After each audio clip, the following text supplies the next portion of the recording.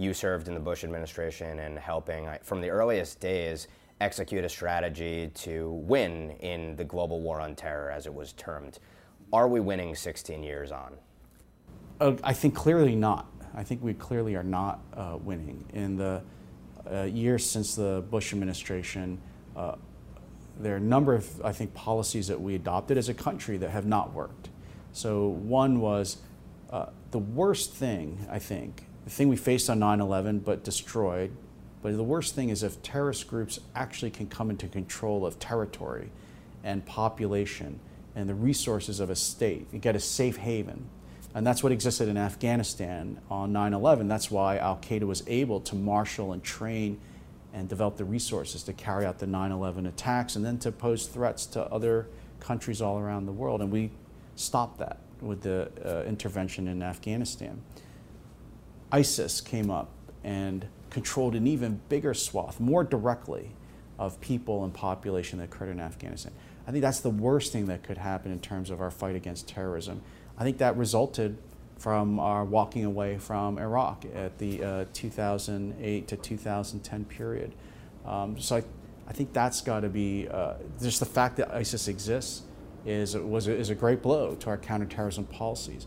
And as we draw down and eventually, I hope, destroy ISIS's control in Syria and Iraq, the problem is a lot of those fighters are going to spread out, as they already have been, to Western Europe first and then here second, and carry out terrorist attacks, as we've seen in places like Nice, Boston, San Bernardino, Paris, London, just London this morning perhaps. The second area where you've seen, I think, a setback because of our counterterrorism policies is President Obama didn't want to capture any more terrorist leaders. So he said he was going to close Guantanamo Bay, he was going to end interrogation methods, he was going to stop using military trials.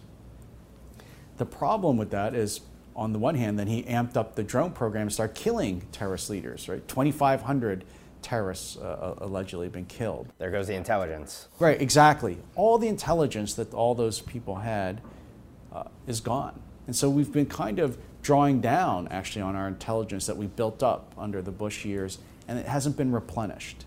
So we can still, get some intelligence from electronic interceptions. Sometimes when we're fighting on the ground in ISIS, or we kill Osama bin Laden, we get digital records that allow us to. That's nothing like what we were able to get before. We'll always be able to get that, but the real advantage is to get the information they have about pending plots, what their organization looks like, what their network is composed of.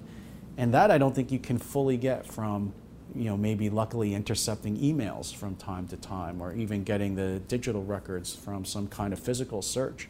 So I think that's got to change too if we're to have a hope of stopping this next wave that's going to be coming here when ISIS loses control of the territory in the Middle East.